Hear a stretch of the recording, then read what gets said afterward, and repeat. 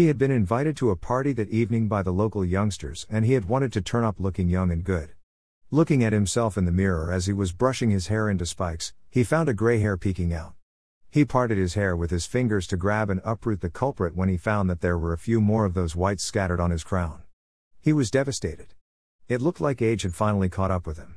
He could only blame all those "oh come on, grow up" comments he often received from his friends and family.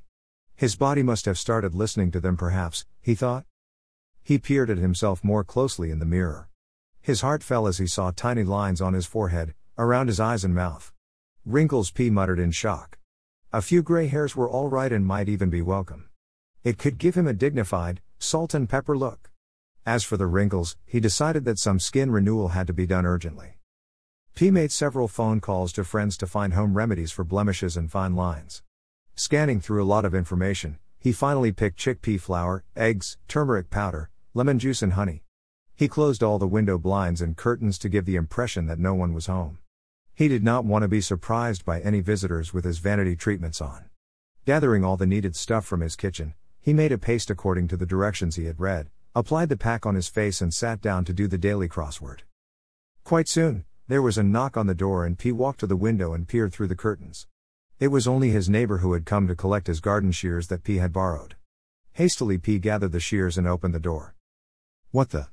Words choked in the neighbor's throat in fright at the sight of the masked being coming at him with the shears. "Oh, it's only me," said P. "What happened to your face?" asked the neighbor anxiously. P then had to explain to his neighbor about all his troubles with his looks and how he was worried that he may not get a girlfriend or a wife and so on. "Don't worry too much about your looks, P," comforted the neighbor.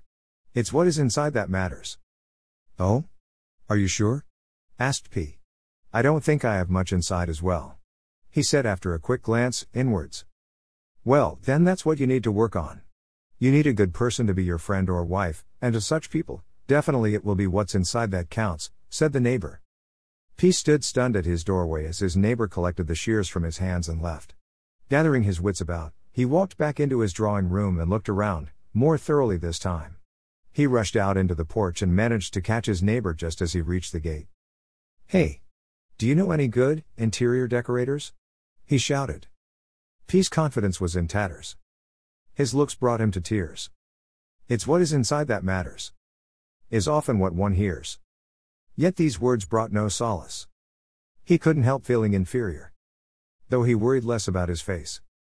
He had to redo his shabby interior.